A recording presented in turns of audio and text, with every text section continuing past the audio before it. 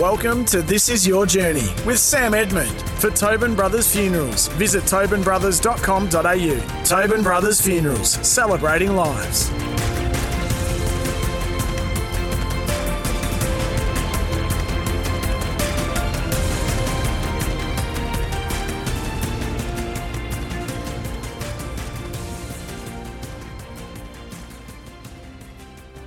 A big hello, everybody, and welcome once again to the show, brought to you, as always, by the great crew at Tobin Brothers Funerals, celebrating lives. Today, we are joined by one of the AFL's most decorated players and a man who sits among its most revered leaders. Luke Hodge is a four-time premiership player, three of them won as a captain, a dual Norm Smith medalist, a triple All-Australian and a two-time best and fairest. A strong-minded kid from Colac, Luke grew into a formidable competitor with an ability to impose himself on the biggest games of his life. Luke Hodge, welcome, and thanks a lot for your time. Good morning, Sammy. Thanks for having me. I don't want to get too deep right off the top, but I've got to say, for a man who has a resume like yours, I have to say I've found you incredibly modest and self-deprecating in the years since you hung up the boots and I guess became more well-known to us on the outside via your various media roles. Have you always been like that? Because to do what you did, you do need a sense of arrogance, don't you, to get that far? I think I grew up in a small country town of Colac, and I think if you stepped out of line at all, you got a clip over the back of their ears. So I look any time where, and I think we were very fortunate enough at Hawthorn that if anyone they liked everyone staying in a balance. So if you were playing poor football, they'll try and do many things to pump you up. If you're playing really good football, they'll show a few edits of you not playing the team role or doing some things that weren't to standard. So they wanted to try and keep everyone consistent. Yeah. So I think, especially with the leaders that we had around the time, we had a few very strong characters around our football club, both coaches and players. But yeah, we made sure that everyone was doing the team things and couldn't get too far ahead of himself. But that extends into retirement. So, for example, you are, as we'll flesh out later, you were at the pointy end of the famous 2001 Super Draft. Obviously, Luke Ball at 2, Chris Judd at 3, and you had a career more than befitting of that honour. Yet I've seen you reflect on yourself as the fat kid from Colac.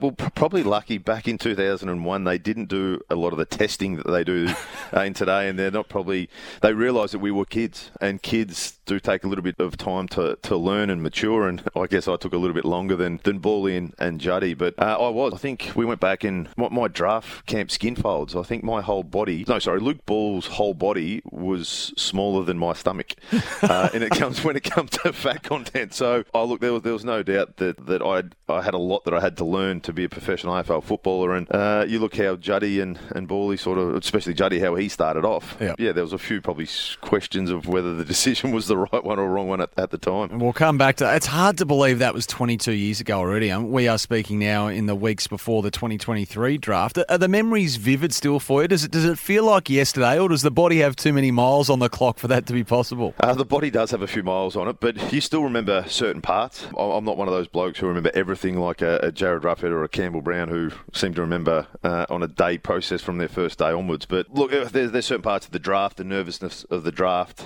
Going back to Colac afterwards, my football club, Colac Imperials, put on a bit of a shindig back there, and it turned out to be a pretty late night. So certain parts of it you do remember, and they probably make you grateful. I didn't have to rock up to Hawthorn on day one. They gave me 2 or 3 days because they realised I was going back to the country, and rocking up on a Monday probably wouldn't have been the best. I wouldn't have been in the best state, I guess. So look, there's certain things that you look back on, and still stories that we talk about with our schoolmates today from back then. We're chatting over Zoom. I've got about 8 layers on down here in Melbourne. You're kicking back with a singlet on. Where do we find you? I'm in the office at home, and you're right, I've got the aircon, I've got the fan pumping. It is another warm day, and that's one thing is Queensland, since we moved up here 6 years ago, I think we were here for 6 months, and I was on the golf course in shorts and a t-shirt, and we were watching our kids play football in similar attire, where I remember back in the days in Victoria where you used to go and watch Coop play juniors, and you'd have 8 layers of clothing on, you'd have a beanie, you'd have a jacket, yep. You'd have a coffee just to keep the hands warm. So it is a very nice lifestyle up here. You don't even own a pair of pants anymore, do you? I do have a pair that's left in Melbourne for when I travel down. So it's got to be a very serious event up here for us to chuck on some jeans or some slacks. But it's normally shorts with a button up if we're really getting dressed up. That's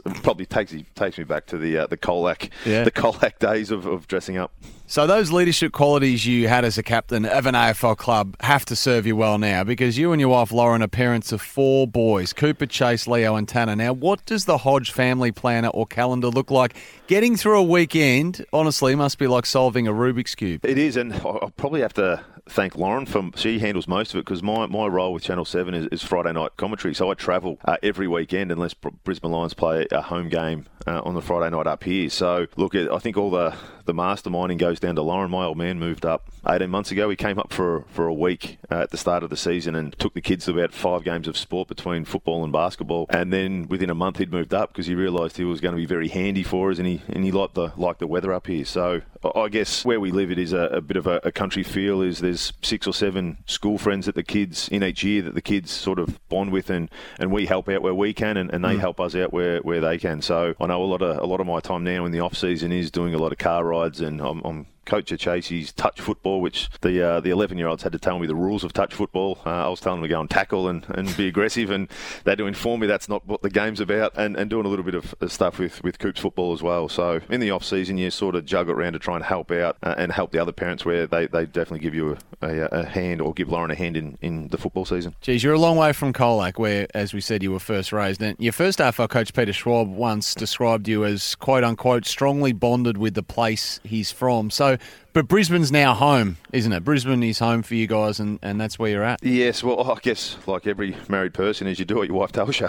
And I think Lauren made that call about 6 months into us moving here. And as I said, the place to bring up 4 kids, 4 boys, is amazing up here. They're always outside. As I said, we spoke about how good the winters are up here, but we felt comfortable straight away. We moved very quickly to call it home. And look, I still love Melbourne. I still love going back to the country to see family and friends. I love the fact that my job brings me back to Melbourne, because I love the place and I love commentating football. But yeah, as far as where we'll probably base ourselves for a long time, it's definitely up here. You didn't get contacted in the last couple of days by the Colac Herald, did you, for comment on the big earthquake in your old town? No, we did get in the family group chat, my sister put in that at 2 o'clock that Colac had an earthquake. I thought that's going to give them a bit of information, a bit of newsworthy stuff for a few years. But yeah, I think there was something to talk around the town anyway. So your father Bryson, your mum Leanne, your siblings Dylan, Bianca, what did mum and dad do for a living when you were growing up down there, Hodgie? Dad was heavily, he was a truck driver down in Colac, but heavily in the SES. So he was get called out to any emergency and I remember him doing that from a young age. And Mum worked up at Calander,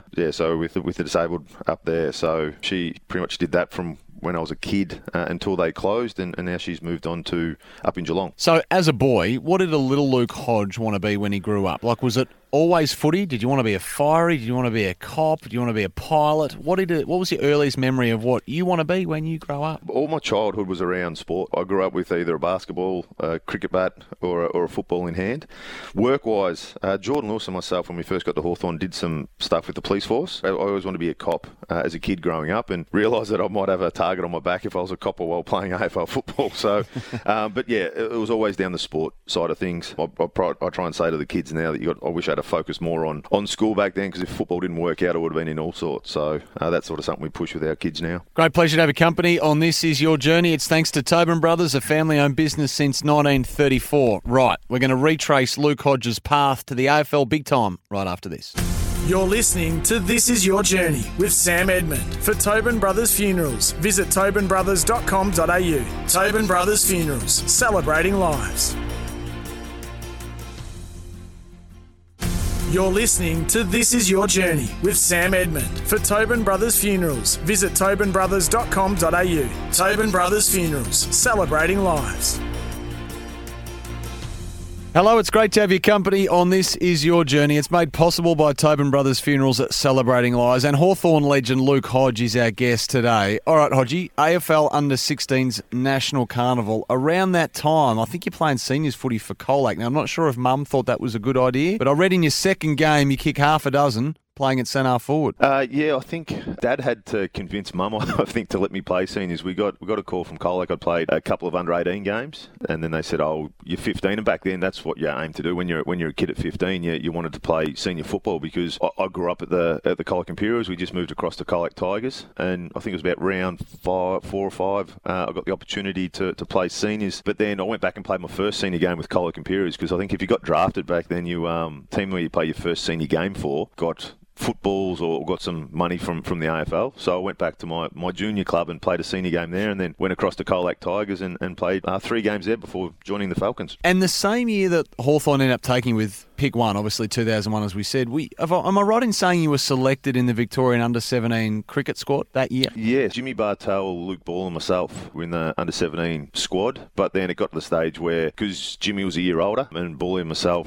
we had the under-16s state carnival, that we had to make a call, and obviously Ball and myself opted to pull out of the cricket and go to the football, where Jimmy ended up going on to play because he was a year older, and the under-18 carnival was a little bit later on. So would I describe you as what, like a tearaway quick? I would say an erratic fast bowler. If I had no idea where the ball was going, if I hit the stumps or the batter, it seemed to be a win. I heard you like to intimidate with the ball, didn't you? I'd say it would have been that young fast bowler's mentality. I actually had a mate when we were playing in Colac. He was batting. He was an opening batter. He was a handy bat, Paul Langdon, and I had come out, and it was a full toss, and it was probably going about chest height at him, and he's put his arms up, hit him in the arm, broke his arm. So as I said, there was no intent to hurt him. I was trying to bowl a Yorker, and I just had no idea where the ball was going. So every time I go back to Colac and see him, he does remind me of the beamer that I bowled at him, which broke his arm. But my defence was, you got a bat, mate, you should have hit it. So yeah, it was a clear decision that cricket, as much as I loved cricket as a kid, there was no pathway for me to go there with a slogger down at 6 or 7 and someone who couldn't put the ball where he wanted it on the pitch. So Fremantle had pick 1, but they traded it, didn't they, for McFarlane and Crode. So you grew up a Richmond supporter, I think. Did you know Hawthorn were going to take you at 1 from a fair way out? John Turnbull, I think, was the recruiter at the time. We got to the draft camp, and Richmond, they knew that I was a massive Richmond supporter. My whole family of Richmond, I remember, went down to, my first game was about 95. I think 95 when I think North Melbourne, how they were that strong. I think Richmond beat them round 3 or 4, and no one expected it. I remember sitting in the stand, and there was about 70,000 Richmond supporters singing their theme song, and I remember getting chills thinking, this is what I want to do. But then fast forward to the draft camp, and Danny Frawley called me in. He goes, I think they finished 3rd. They lost the prelim. He goes, look, mate, you're probably not going to be there when we're here, but we just want to say we know you're a Richmond supporter, and just want to have a meeting saying good luck in your career. And if you ever want to come back to Richmond in time, then so be it. But that never eventuated. But I was just rapt that Danny Frawley pulled me in and just sort of had it was nice enough just to have a meeting, just to say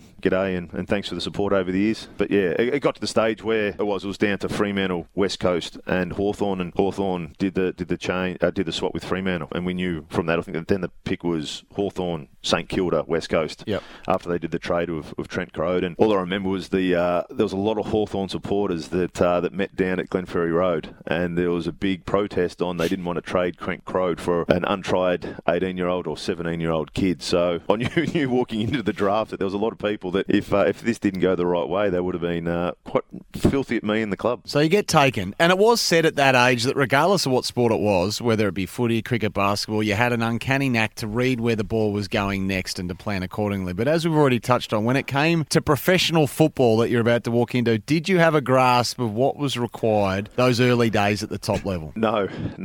As I said, I was a 17-year-old kid who just finished year 11 in Colac at 11,000 people. When you talk about dietitian, I don't think I'd ever heard of a dietitian when I got drafted to Hawthorn. It was an eye-opener. So what were you eating after a game? Let's be honest. So let's say you play a Friday night game, you're going into Saturday, cheeseburger on the way home, or a couple of quiet ones? Or that was the thing, is you'd meet, to go down to Falcons training, you'd meet, the pickup point was Macca's. Yeah.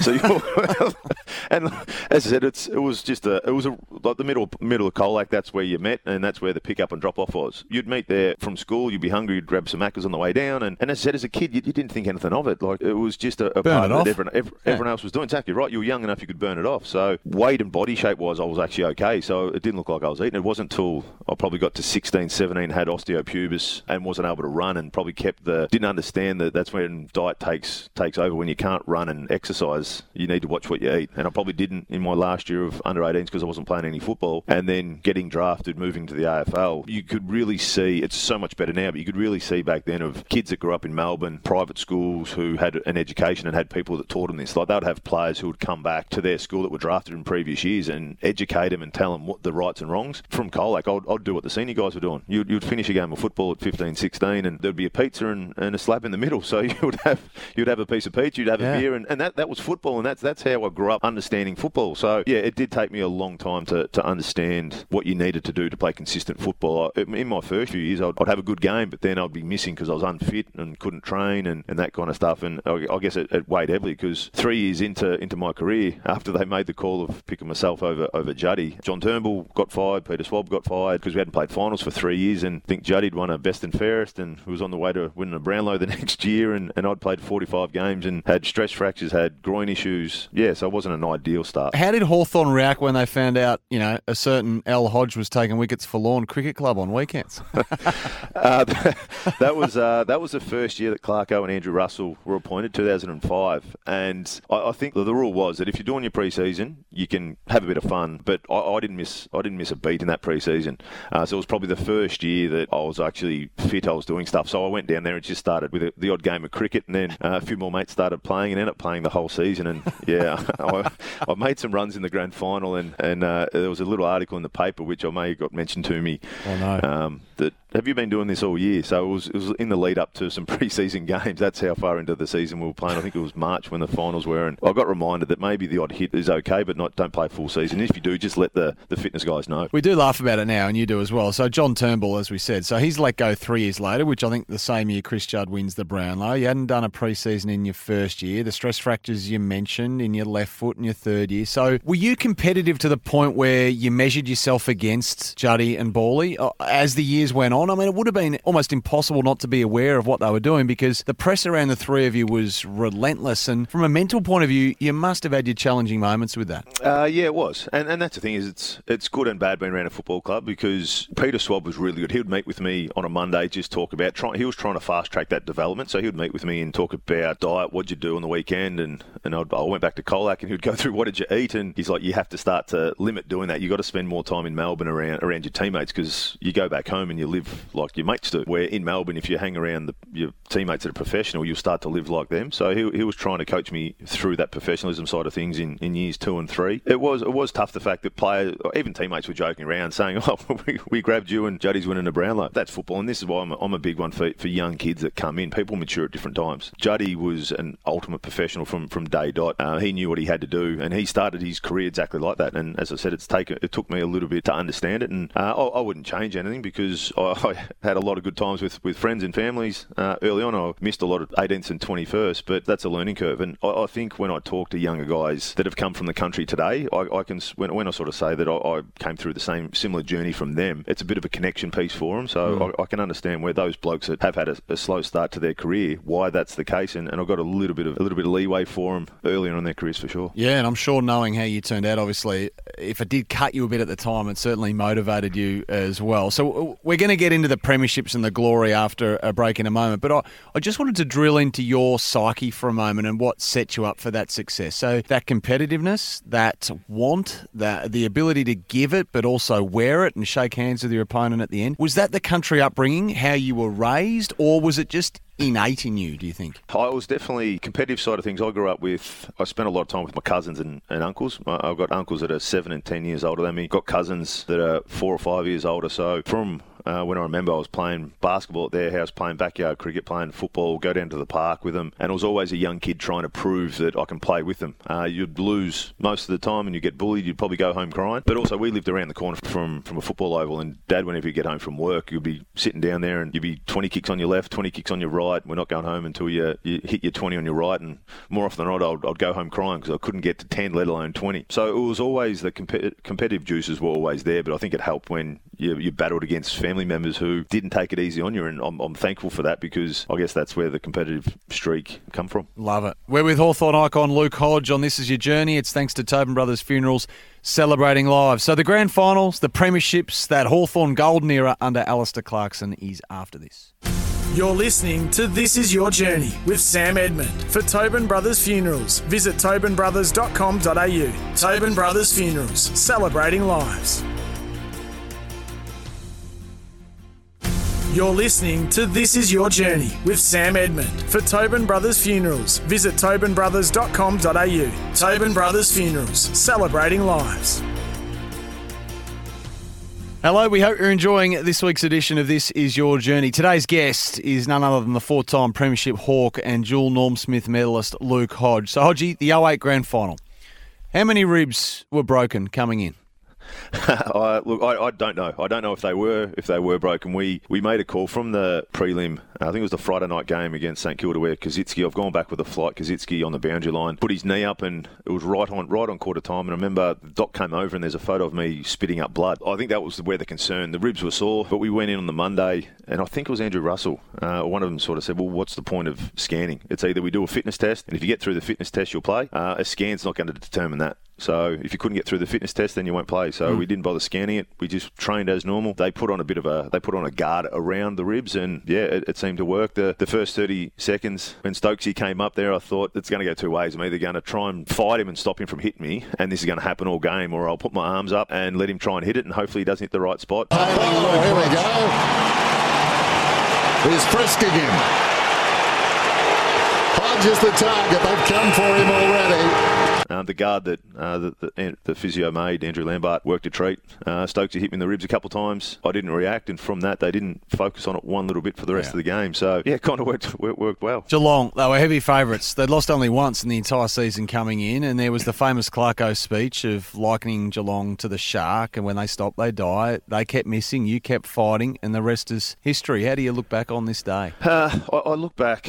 We got belief, I think it was round 17 that year when we played Geelong. It was July 24. It was 2 days before our oldest was born, so we had a bit going on that week, but we made a lot of errors, and I know I made a lot of errors trying to win the game in the last quarter. I turned the ball over 4 or 5 times in the last quarter, and we walked back in on the Monday. Clark goes, "We can beat this crew," and we just gave it everything, and we fell short again. And I learned a lot from that game, as far as you don't try and win the game yourself. You try and just play the systems that reliable teams more often than not are going to come out on top. So personally, I learned a lot, but as a team, we learned that we can match it with Geelong. And the Shark story was about having 22 guys focused on one job. We were a team that could score. We had no issues. We had Butt up forward. We had Cyril. We had Ruff. We had no issues getting the ball moving forward. It was defending and having everyone on the same page. And that was the analogy with the Shark, trying to make sure that Geelong are a fast-moving team. They want to bring it through the corridor. And if we could have density in the corridor, push them back, push them sideways, and don't give them that free-flowing run, we could put them into a position where they'll be unsure, because they were clearly the best team all year. And that's what the story did. And I think that's a big part of coaching, making sure that 22 people know and working together for the same goal, and that's what we did. It got to half-time, and a few things started to happen which we'd never seen Geelong. All year they were talking about goal assists and making sure they're the most selfless team, but I remember just before half-time, Brad Ottens, I think, had it in the pocket, and there was, I think, Joel Corey and Corey Enright at the top of the goal square, or 20 metres out, and Geelong all year would have passed that to the top of the goal square and another goal. But he had a shot, and we're sort of sitting there at half-time going, they're doing things that Geelong have never done. It's because we're putting pressure on them, and also helped that the rush points that we did. We came up with a tactic that, rather than just surging it back out under pressure and kicking it to Gary Ablett and Stevie Johnson and Joel Selwood and these guys, I said, why don't we've got the best kick in the league in Brent Guerra. Why don't we rush it through for a point, give it to him, and he can pierce their way through. So I think we rushed 14 or 15 points that day. So come up with the cluster, the shark analogy, with the tactics of not just giving it back to them, and things started to turn our way, and they did a few un-Geelong things in a pressure situation. Clarkson's best pre-match spiel, was it? I mean, this is going to put you on the spot, I know. If it wasn't that, was it something else that comes to mind? The 2014 one sticks to mind. He's had some really good ones, but if we've lost, you sort of try and push them out the window. But the 2014 one, where football, for me and a lot of the players, you look at Roughhead Lewis, Gibson Mitchell, the leadership group at the time. The emotion and passion is what we're driven by. We're competitive blokes, but we love football. And he touched on in 2014 what Sydney did to us in 2012. How did you feel when they were putting a premiership medal around your neck? How did you feel sitting on the ground watching them lift the cup? So he brought on that raw emotion, and then he brought it to Bud, saying, this is your teammate. You guys love this bloke. Absolutely love him. He's trying to take a premiership medal, as Sydney did 2 years ago. He's trying to take a premiership medal off you. And by the time we walked out on that Friday, we were never going to lose that game. Like, the energy was, you could just feel from the fellas that the emotional side of things, the passionate side of things that Clarko touched on, it hit a nerve because of what we went through 2 years earlier. They've been hard on Hanbury. That was a big hit, I think. Just how belligerent and fierce are the Hawks here. And danger! Cut off! Hodge will kick a second. He does. The captain kicks the 10th. He can feel that cap in his hands, I reckon. So I think as a coach, your whole goal is to try and motivate your players and get them all on the same page. And they're two stories that sort of definitely resonated with us and got us playing at our best. But part of that spiel wasn't playing a kiss on him if you get the chance.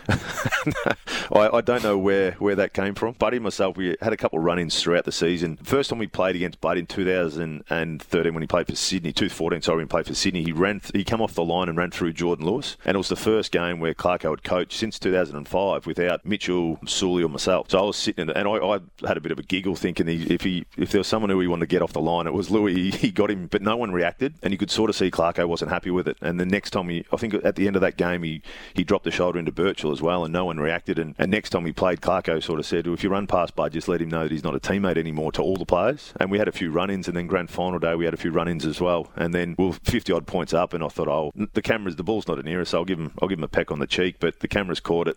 Next thing, there's 100,000 people laughing because they replayed it 3 or 4 times on the big screen. And then I panicked because I knew what Clarko doesn't like smart Alex, and I wasn't being a smart Alex. It was just 2 former teammates there, and I just laid a kiss on him. But then the runner come out, so I ran to the other side of the ground just so I didn't get dragged for being a smart Alex. So no, it was all fun and games, and Bud took it the right way. So that three-peat that we're touching on here, 13, 14, 15 against Freo, Sydney and West Coast respectively. 2014 you did win a second Norm Smith medal. I guess performing when the stakes are at their highest. I mean, if I was to ask you if you had a set of non-negotiables to giving yourself the best chance to perform when it counts most, what would be a couple of things you'd volunteer? And I'm sure you get asked this from the younger generation a lot. Delivering when the stakes are at their highest. I think the main thing that I said earlier, that what I did learn from that round 17 game against Geelong in 2008, that you don't be a hero. You don't try. If you try too hard, you're more often not going to stuff it up, or it's not going to work your way. So the biggest thing that we'd sort of say, and that was a mantra throughout our successful years, was trying to be reliable, not remarkable. And that's meaning that every person on the ground knows what you're going to do at that exact time. And I think that's why we were able to win close games in finals and have so much success year on year, is because that was a mantra we stuck to. It was just being reliable for your teammates. I want to take you to 2010. Why did you take the captaincy in 2010, replacing Sam Mitchell? How did that come to be? I guess that goes back to end of 2007. Richie Vandenberg had retired, and we had a vote. Clarko got 10 of the players around at Mitch's house and said, well, Mitch and Hodge were vice captains. The board wants to know who was going to take us forward. The vote was 5-5. So we've gone, co-captains, we'll move it in there. And Jeff Kennett said, Hawthorn have never had co-captains. You got 2 minutes to go and make a decision. And it's a pretty big decision to try and make in 2 minutes. But the clear person was Sam. I was 23 at the time. Mitch was 25, but Mitch was going on 30 with his professionalism, with his mentality. He missed out on 1 or 2 drafts. Had to go back and play at Box Hill. Had to prove himself. So his professionalism and what we needed at that time was 100% him. And Mitch at the time said, "Look, you've obviously got leadership capabilities, but once you get to the stage where you're professional enough to lead a football club, then we'll have the chat and hand it over." And then after my 2010 season, I sort of came a long way in those 3 years, 8, 9, 10. My football was at a consistent stage. My professionalism was definitely there, and Mitch had a lot going on. Lyndall had just had Smith, their oldest, and she was pregnant with the twin girls. So Mitch is sort of like, well, I've got a lot going on in my personal life. You're at the stage to take over. We can just do a smooth transition, and that's how it went. Mitch for the 3 years that I was his vice captain, he was prepping me to be a ready-made captain when I took in. So he would, if there's anything that come up with any issue that come to leadership group, he would give my chance to say, what would you do in this situation? And then I'd tell him, and sometimes he'd go with it, and sometimes he'd like, no, you're wrong, this is what we should do. And so he was sort of prepping me behind the scenes to make sure that when I was captain, I wasn't making those decisions or learning the first 12 months. I had 3 years as an apprentice pretty much before I got the reins. The 2015 premiership was remarkable for the team, of course, but for you as well. So pre-2015 final series, the drink driving incident. Now, you caught up with some mates on the eve of the finals. When you see the booze bust, does the heart rate go up, or do you think, nah, I'm okay here, I've judged this well? I had no issues when I was driving. I thought I was no problems because I was suspended at the time. A few of the boys, a couple of former teammates and a few mates were having a poker night, so we went in there and I had a couple of beers and then I stopped. I remember there was a photo taken from the guys at 10:30 and there was a bottle of water in front of me, and that, funnily enough, was the photo that was on the Herald Sun, because one of the boys posted onto their social media page, and it was at 10:30 I had a bottle of water and I got pulled over at 1, I think it was. So I'm driving thinking I'm no problems at all. As I said, my old man grew up with the SES, so he went to a lot of horrific scenes. I've heard a lot of the scenes that what he'd seen. So then we got there and the bloke said, we've detected alcohol. I said, yeah. I said, I had a couple of years earlier, I haven't drank for 2.5 hours, and went and had the test, and the guy said, well, mate, you're probably half a beer or a beer over. And right then and there I knew that I'd made a mistake. There was no point trying to get out of it. I went home and I rang Chris Fagan at 2:30 in the morning when I got back and said, look, Fags, this is what happened. And one thing that the footy club were big on, if you make a mistake, everyone makes mistakes. Yeah. But don't lie by trying to get out of it. Just let us know, tell us information, so then we can help look after you and go from then. So I rang Fags at 2:30, and then he goes, well, go to bed and then come in and see we had training in the morning. So I went in there and saw Clarko, and I thought, here we go. So I'm not sure what's going to happen here. Am I going in ducking and weaving? And he said, you're a dickhead. And I'm like, waiting for the next one. He goes, mate, I know you as a person. He said, I know that you wouldn't have went and you're not 4 times over the limit. You made a bad decision. And he goes, you're going to have to live with the embarrassment in the media, but just know that we're going to support you. Go through and you see that I spoke earlier about how football clubs, when you're down, they'll try and bring you up and pump you up, and when you're going really well, they'll try and make sure that you're level. And this was another part that I learned from Clarko, that he knew that I was feeling bad for the mistake that I did, but he knew that there's no way I would have deliberately done that, and I'm going to have to face it, but I'll face it with him behind me and the football club behind me. So I had a meeting with the leadership group, and that was what they reinforced. They said, look, there was touts out there that I should be sacked from captain, and then the players and the coaches were like, well, mate, we know you as a person, we know what you stand for, we know that there's no way that you would have tried to get away with this. I said, not as if you're 4 or 5 times over. You made a mistake. You have to live with your mistake. But you were honest. You told us the truth. You did everything that we sort of say the players have to do when you do make a mistake. And that's why that I stayed captain, and that's why the club didn't throw me under the bus. They supported me because it was a genuine mistake, and people do make mistakes. Gee, that must have been an enormous relief. The publicity around it was insane at the time. And in fact, so remorseful were you, obviously, that you ended up getting criticised for almost being too remorseful, because you don't play well, you lose that first final to West Coast, and it's almost like you did need to snap out of it, and you did spectacularly, and the rest is history. Yeah, well, that was Clarko. We went over to West Coast in the first final. This was my first game since all this happened, and he put me on the half-back flank, and he said to me, he goes, mate, I know that what you're going to try and do. You're going to try and go in there. You'll be trying to make up for your mistake over the last 12 days. And he goes, I just want you to control yourself. And then after the game, he goes, I'm sorry. He goes, I should have just let you go and play in the middle. From that, it was almost like the kick in the backside. We went back to playing normal, and it almost, I don't know, it was after the West Coast game, there was an article from Mark Robinson that he went through pretty much half the side. And I remember I sent that to Clarko, and I read that before every final, and Clarko actually he printed it out and had it in there before the grand final that year, just to sort of say that we're too old, we're too slow, this is what people think about us. Yeah, so it was probably one of the worst times of my career, because it was no one's fault but mine. But then for it to turn around and get the support that he did from family, friends, and the football club sort of shows how good football clubs are. Back to Hodge. That's a goal, I think. It is. Hodge has done it from nowhere.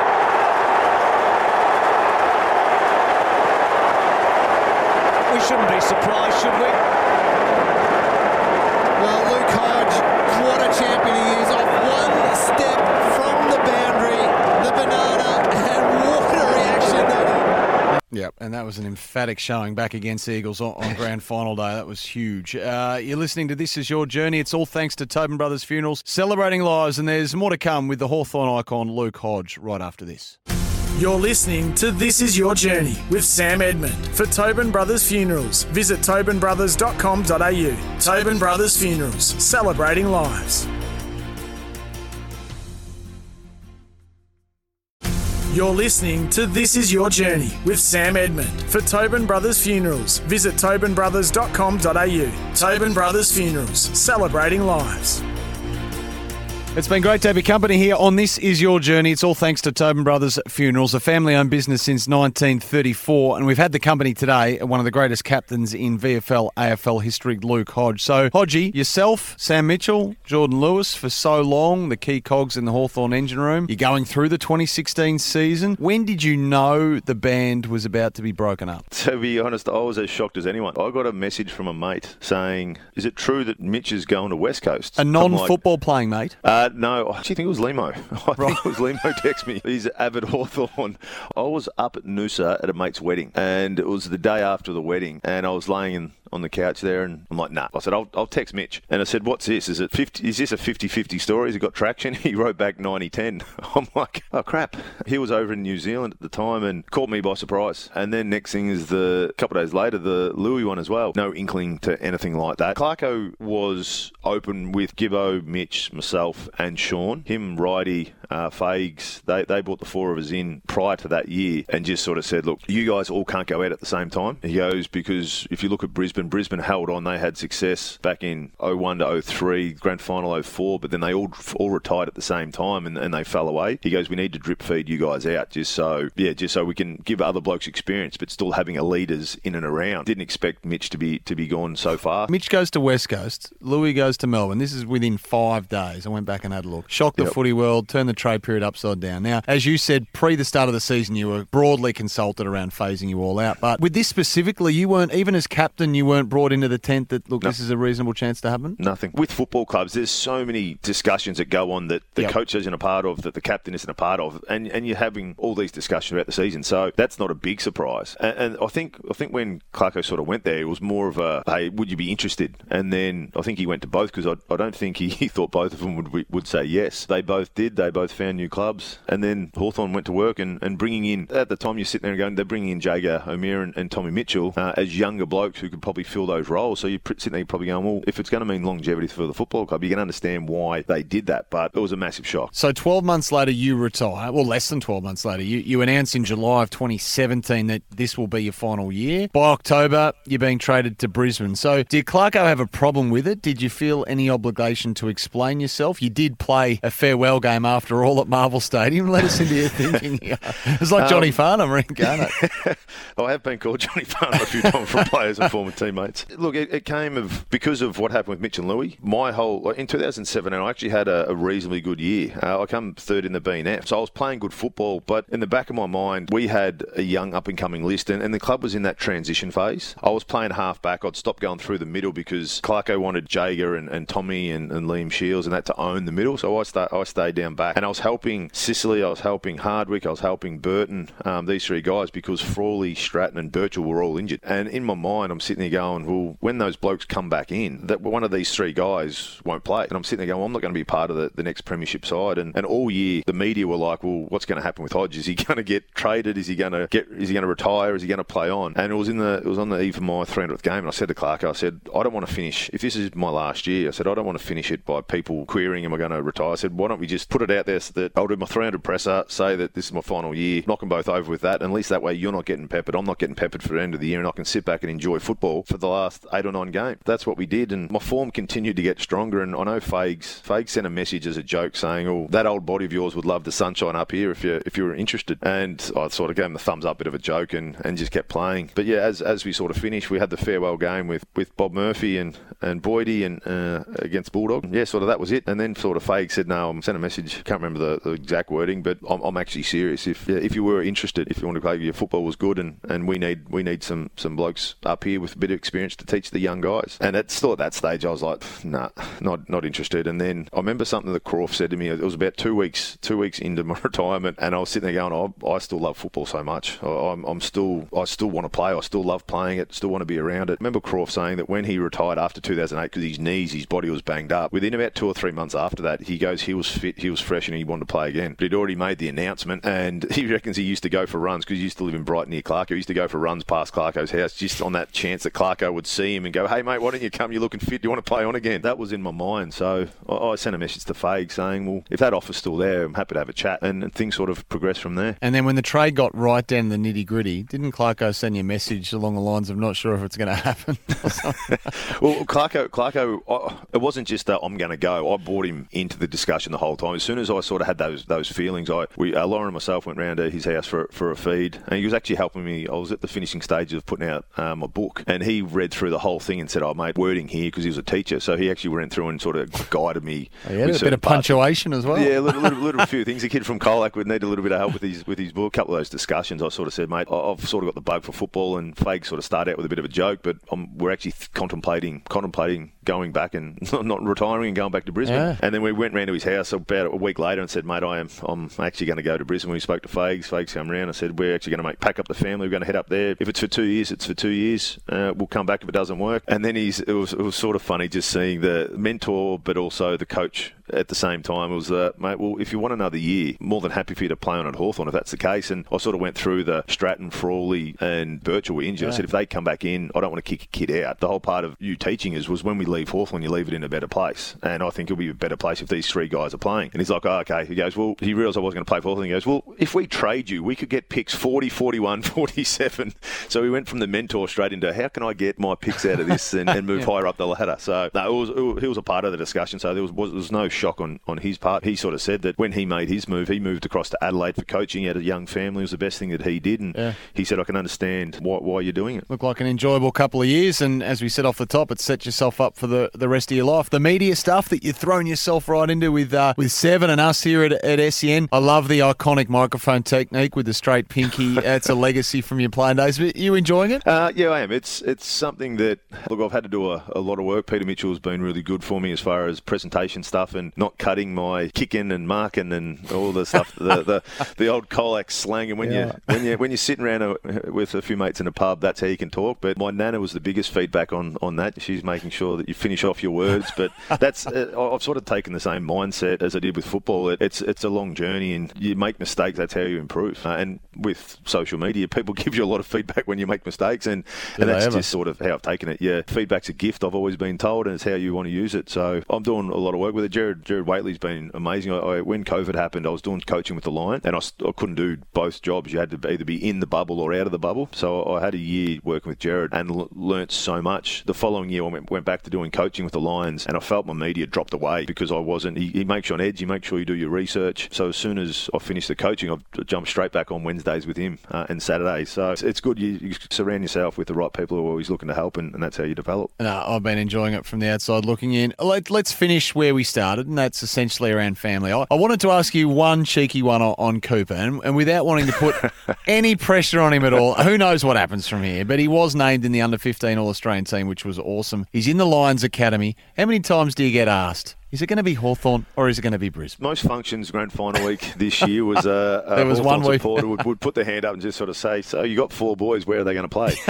And my response to all that is he's a 15-year-old kid. He's a 15-year-old kid who just wants to play football. He loves football. So much can happen in 3 years. He's developed so much in 12 months. So my sort of answer is if the same question comes in 3 years' time when he's available for the draft and he's still playing good enough football to get noticed, then he'll have to make a decision. But he's obviously got father-son with Hawthorn. He's got opportunities with the academy with the Lions, but you just need one of 18 teams that like what you can do to get an opportunity. So we'll see how that goes. And that is the only answer you need to provide, as you say, for the next 3 years. It's the only way to go about it. It's been great to watch him come through. Hey, Hodgie, pleasure to catch up with you. From the enormous promise you showed as the kid from Colac to the Hawthorn hero you became for so many, certainly been a footy life well lived, and impossible not to admire the way you played the game. Fierce and uncompromising, but also with that inspirational follow me aura. So well done on everything you've done, and we appreciate you sharing your story with us today.